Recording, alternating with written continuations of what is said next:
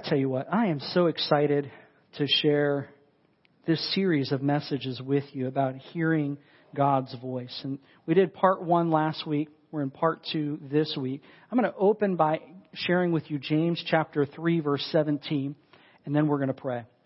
James 3:17 says this, "But the wisdom that comes from heaven is first of all pure, then peace-loving, considerate, submissive, full of mercy and good fruit, impartial and sincere.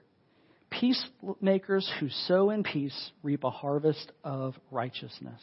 Let's pray. Father, we love you and we worship you. God, you're so good. You're so worthy. And today we just say, yeah, we want to hear your voice clearly and know your voice. And today we say, Lord, open up our hearts to receive your word today. We thank you for the way that you can speak to all of us, even as you speak to every individual. You know every person in the room. You know exactly what they're walking through. You're not unaware, and you care. And so we thank you for that today. I pray, Lord, for the empowerment and the leading of your Holy Spirit. It's such a privilege to share your word, but I pray that what is in your heart will be imparted. We love you and we honor you in Jesus' name. Amen. You know, we talked last week about how hearing God, this concept of hearing God, can actually be intimidating for a lot of people.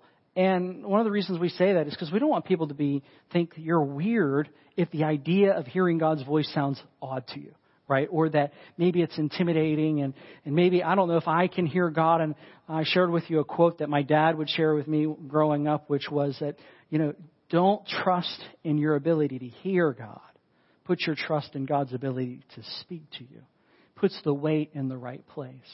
And part of what we're doing in this series of messages is we're trying to demystify and make it clear that God does speak. He has ways that He speaks, and there's ways that we can discern what He's saying. We said that God's not trying to hide from us. He's trying to be clear with us. And last week, we put a very important stake in the ground, which was we talked about the Bible. We talked about God's Word and how it is reliable and authoritative.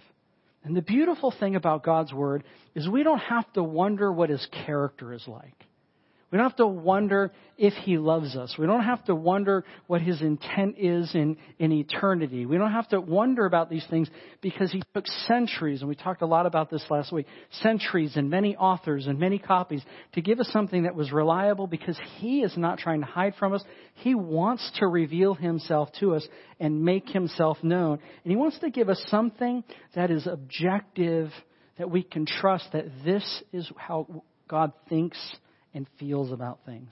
What's great is God tells us He doesn't change. Like His attitude and opinion about things doesn't change. He's not a bipolar God where He's all over the place emotionally, and He's not a good God one day and a bad God another day. Like He is who He is. We know He's slow to anger, abounding in love. Like these are part of His attributes that we can study and learn.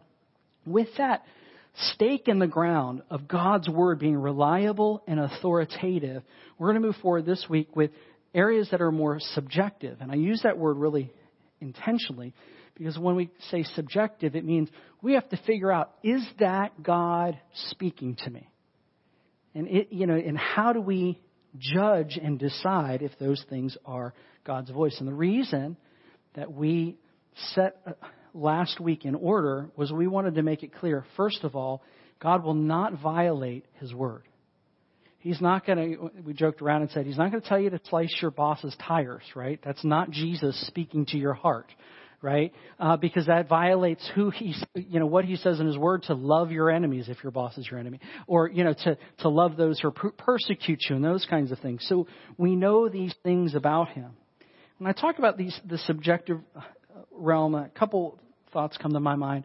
One is God will give us thoughts that originate with Him, and yet we'll go, gosh, I think that's smarter than I am. Gosh, is that me or is that the Lord speaking to me? I remember when I was an atheist and trying to figure out if God was even real, and I wasn't sure. And one day I'm driving down the road and in my little two-door Chevette, I think it was about 17 years old. And I like to tell the story. I was driving my two-door blue Vette.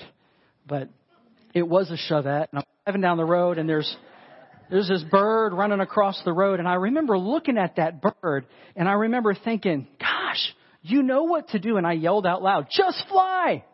And then I had this thought. I was completely focused on that bird. I had this thought in my head, you know what to do. Why don't you just do it? And I'm like, what was that? I didn't believe in God. It was one of those things where it was easy to dismiss, but it was also like, I don't think I thought that thought. I wasn't even focused. Where did that? And I knew what it meant. Yeah. I knew what that phrase meant in my mind. I was like, I think God might be talking to me. I didn't, I just kept on driving my vet. The Holy Spirit can, so you have thoughts. The Holy Spirit can give you impressions, and you have an intuition that God designed inside of you, and your gut, and your those kinds of things. But these are subjective, and that's why we have to be very wise about how we judge those thoughts and impressions, because it could be God Almighty, it could be yourself, it could be the enemy. I mean, there's a lot of sources that it could be. So we have to have wisdom in how do we discern when God is speaking to us. And again, I'm going to say this over and over and over again. The first thing that we can always do is take it to God's word, because he's not going to violate his word. Amen? So some examples, in the word, a few weeks ago, we were in our series called New Things, and we were talking about Gideon and how the Lord came to Gideon to lead his people into freedom from their oppressors. And Gideon was insecure about whether or not he was even having an encounter with the Lord. I love that the Bible puts this stuff in there. Because sometimes when we think of, Bible characters, like they're all heroes and they're all amazing and they do no wrong. Keep on reading, right?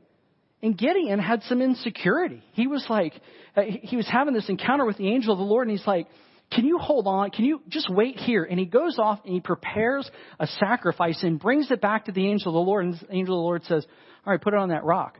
Puts it on the rock. The angel of the Lord takes the staff, touches the rock, and the thing is consumed in fire. And he's like, oh, this is what he says in Judges 6:22. When Gideon realized that the angel of the Lord, he exclaimed, alas, Sovereign Lord, I have seen the angel of the Lord face to face. He's like, okay, it's you. I believe.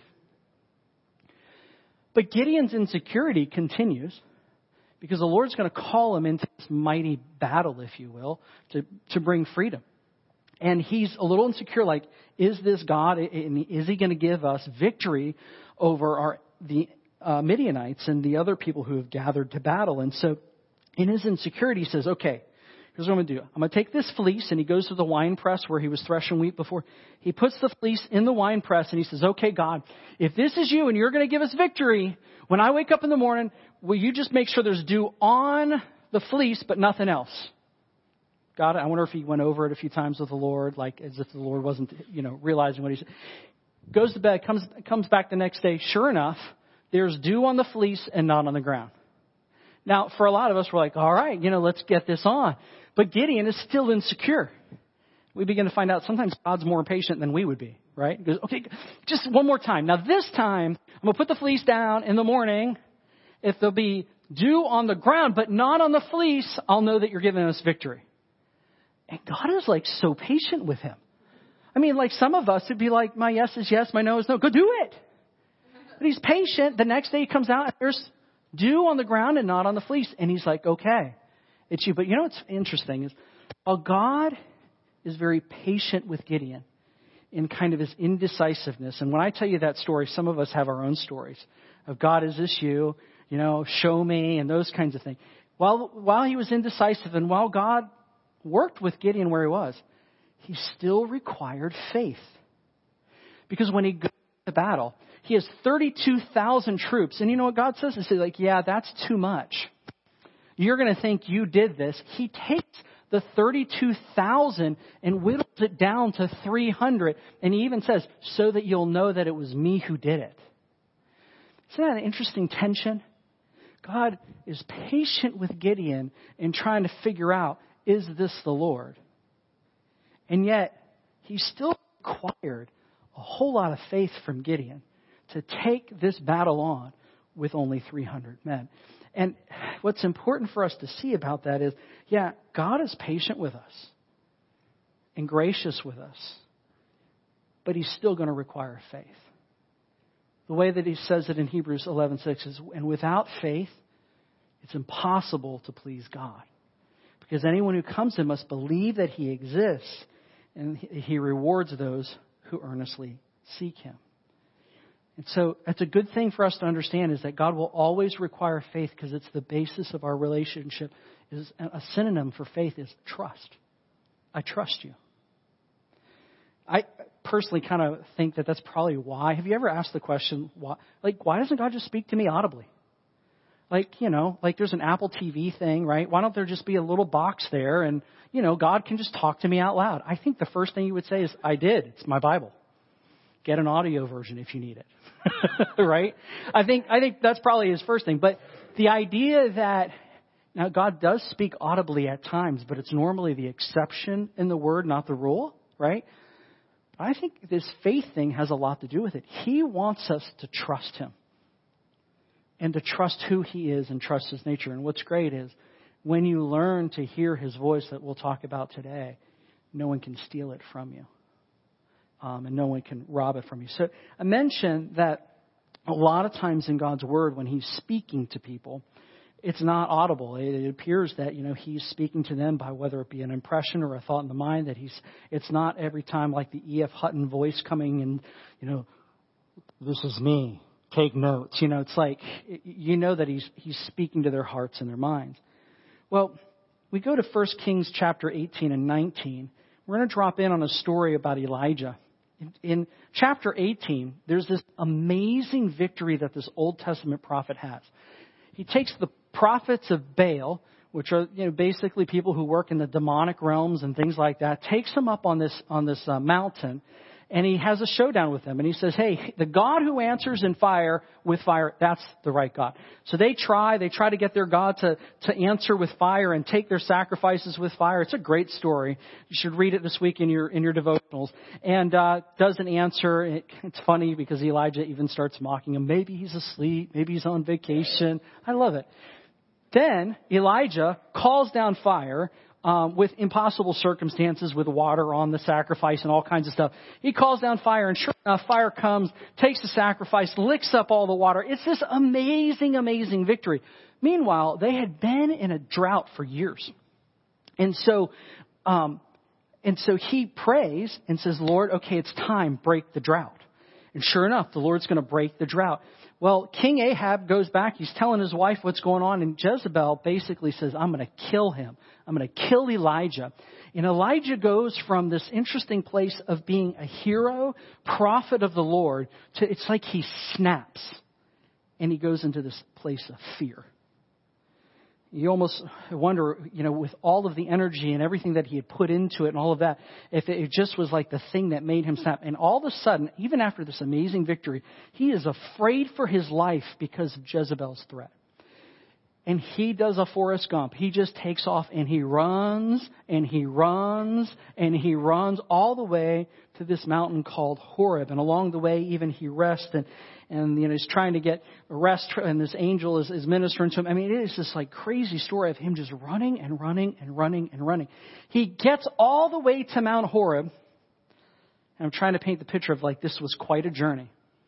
And in 1 Kings 19 verse 9, it says this, and the word of the Lord came to him. What are you doing here, Elijah? Isn't that interesting? After all that, first of all, if God asks you a question, it's not because he doesn't know the answer, right? If he's asking you a question, it's probably because he wants you to know the answer, right?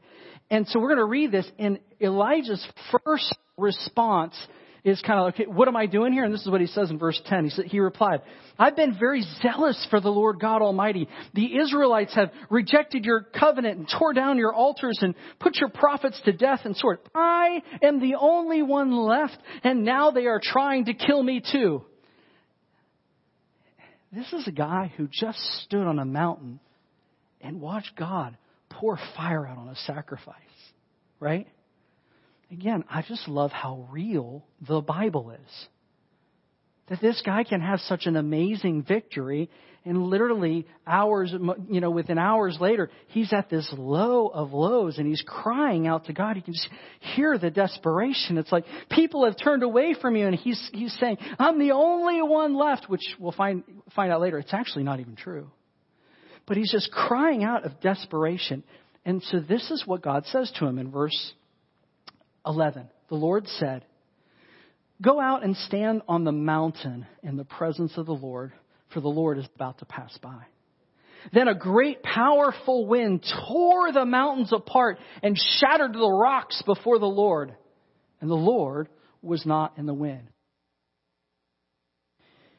And after the wind there was an earthquake, but the Lord was not in the earthquake. And after the earthquake came a fire, but the Lord was not in the fire. And after the fire came a gentle whisper. When Elijah heard it, he pulled his cloak over his face and he went out and stood on the mouth of the cave. The voice came to him and said, what are you doing here, Elijah? This is like so powerful because Elijah's like in all of this fear, and he gets to this place and the Lord just asks him a simple question. What are you doing here, Elijah? And he's like, well, I'm like the only one left and everybody has turned from you. And he's just in this place of desperation and they're trying to kill me. He's like, Elijah, go outside. He goes out there. And there's this earthquake, and there's this fire, and each time there's this amazing, like loud, kind of traumatic, meet Elijah at the pinnacle of his own anxiety and everything that's going on. Nothing. And then there's a still, small voice. What are you doing here, Elijah? And what God is communicating to Elijah is, my voice is not in the earthquake. My voice is not in the fire. He's like, listen, you might be spun up and you might be afraid and you may be all out of sorts and anxious and all that, but I'm not going to meet you in that place because I ain't afraid, Elijah. And I'm not going to meet you at the place of anxiety and speak to you like I'm nervous because I'm good. As a matter of fact, later on, he's going to tell him, listen, Elijah, I got a remnant of people that you don't even know about. You think you're the only one left. There's other people. The kingdom is secure, Elijah. Like, yeah, things may be bad, but I'm good and I got this. And it's this beautiful thing because aren't you glad that God doesn't change his temperature and atmosphere to meet our anxiety and fears and all of those things? It's this beautiful, it's so beautiful because at the end, his voice is not in the earthquake. His voice is not in the fire. And then there's this gentle spirit, this gentle whisper, and he goes, what are you doing here, Elijah? It's a beautiful question because the reality is God didn't tell him to go there. He went there out of fear. He went there in anxiety. And he's saying, listen, there is a still, small voice. And I want you to listen to that. And the reality is there is a sound to God's voice. And that's what he was telling Elijah. That's not the sound. It's not fear and anxiety and all of those. That's not the sound of my voice. But how do we learn that voice? And how do we know, okay, he doesn't speak out of anxiety and fear and all of those things. How do I know when that's him and his voice? I remember, I was radically came to Jesus. I was like this atheist teenager, didn't want to have anything to do with God. Once I came to this place where I said, you know what, I think you are who this book says you are. I did what I said I would do, and I gave him my whole life. And I ended up, instead of going into the Marine Corps or becoming an accountant and all of my own plans in my own life, I know it's going to be quite an accountant. My buddies in high school made fun of me. They're like, what are you going to do? Like run around the Marine Corps counting bullets? They were merciless to me.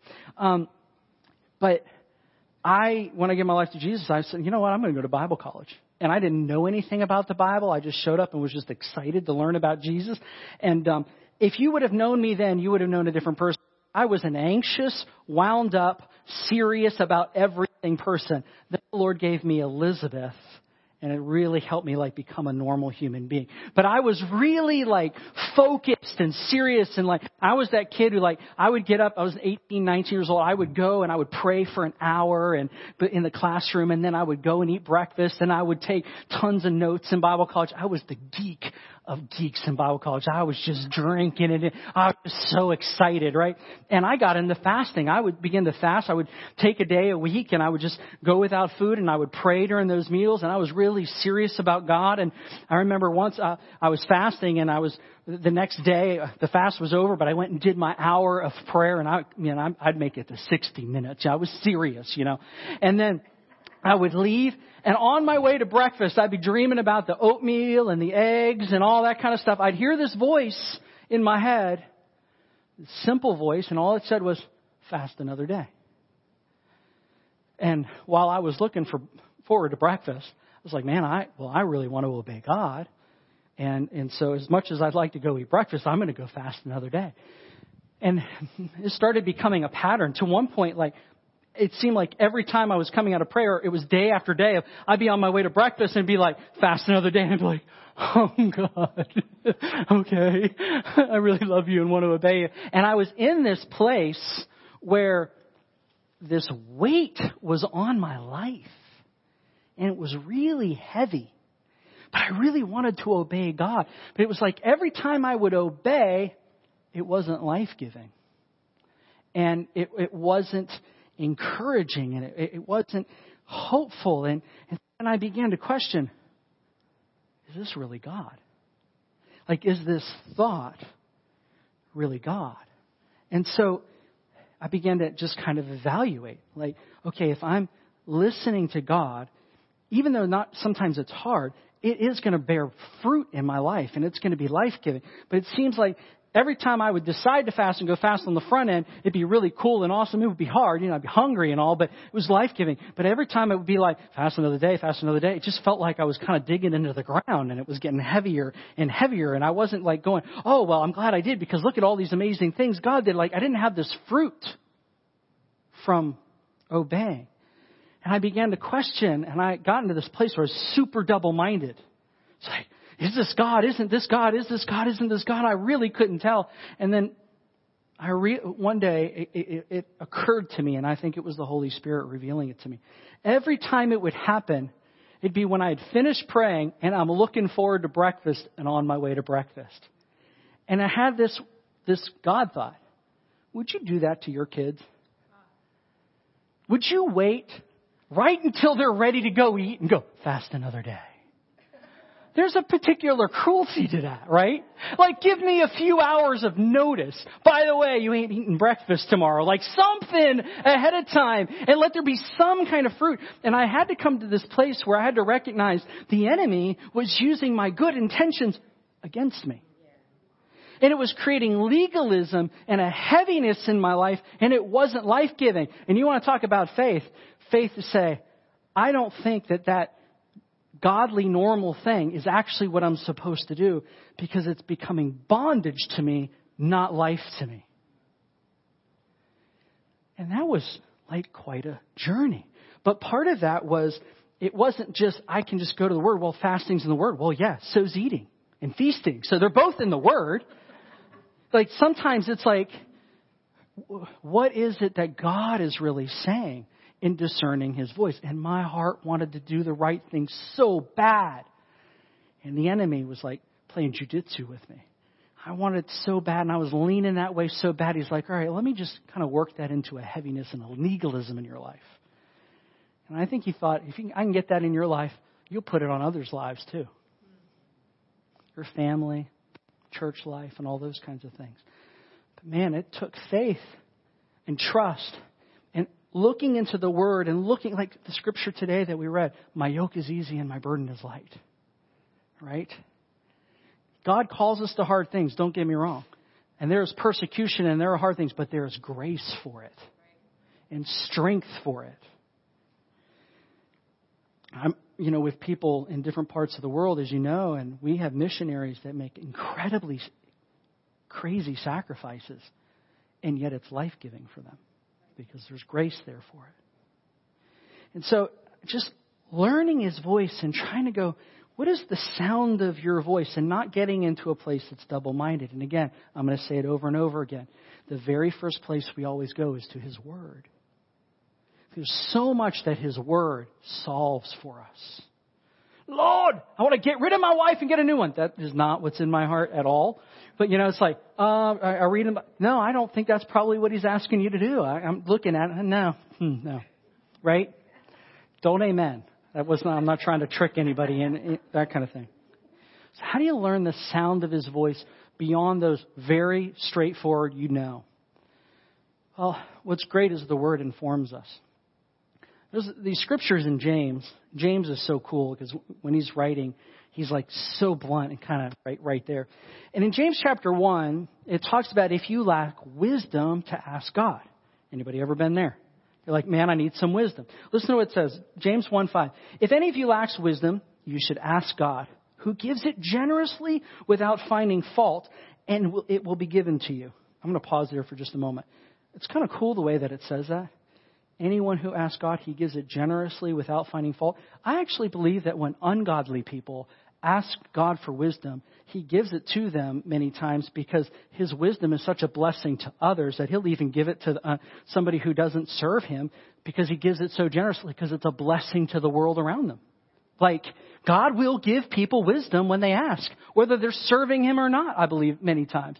Because it says he gives it generously without finding fault. I think it's because he's like, my wisdom's good.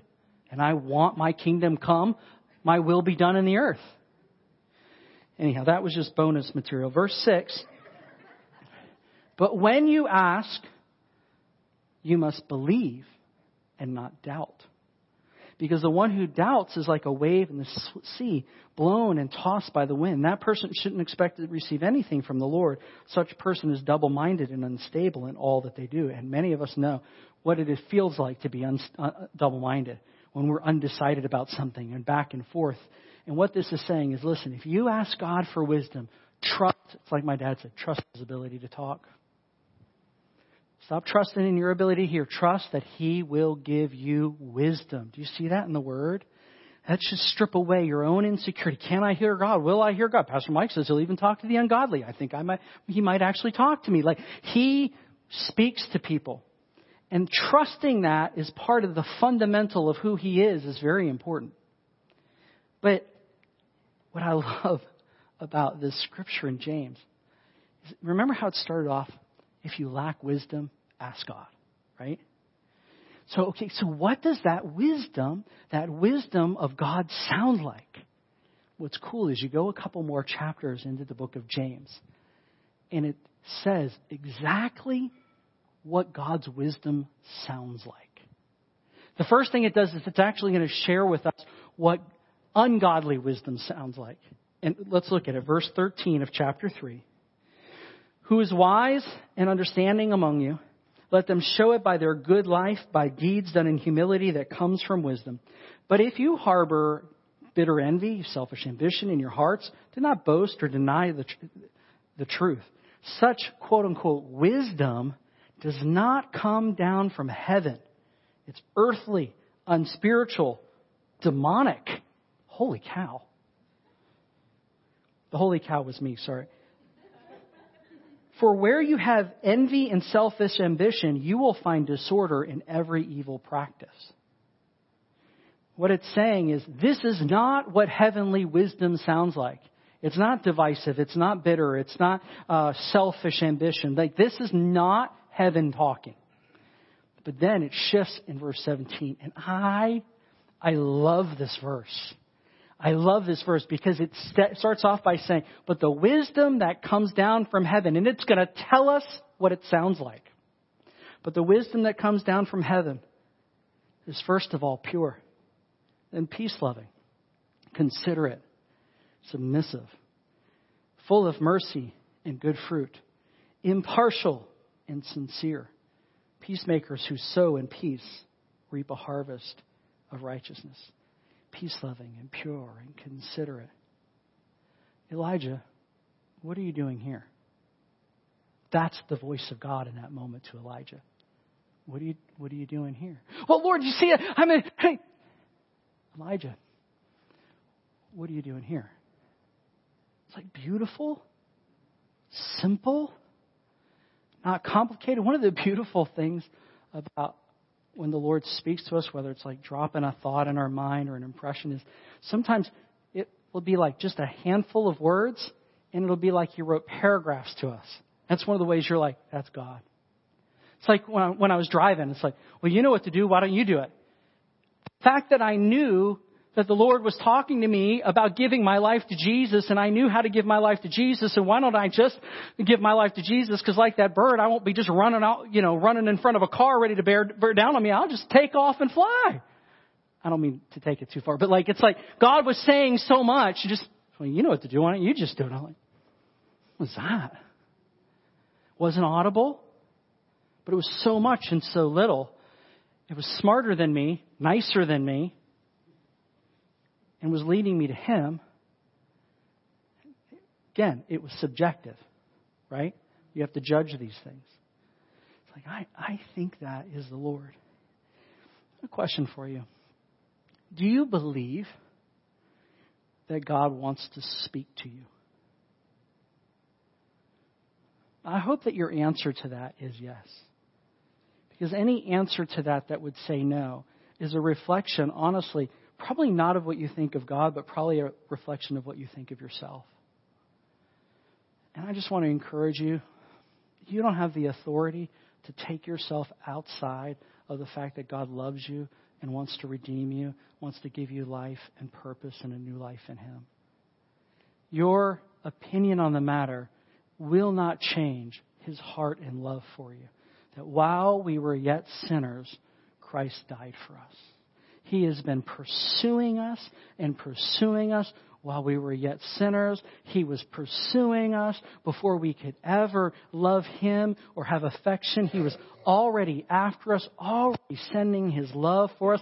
He is in pursuit of you. The real question is, will you respond to His pursuit? That's really the question. Because, He is speaking to you. We talked last week, the greatest sign ever was the cross. That's the greatest sign of love, self-sacrifice. I will pay for your sins that you deserve to pay for. God says, I will take them and I will pay for those sins so that you can be free of the weight and the shame of sin. No greater love have a man than this, and He laid down His life for his brother. I mean, this is a passionate God for us.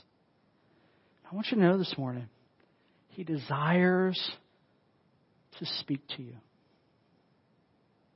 And He has a word of wisdom for you. But the way that we're laying it out, of course, is first what? God's word. Right? That has to be the foundation. That's so that you can't just be blown this way and that way and just be all scattered. God is not calling you to double-mindedness or some subjective living where you're just blown around like a kite with every little thought and impression. That's not how God operates. But He does speak specifically and intentionally.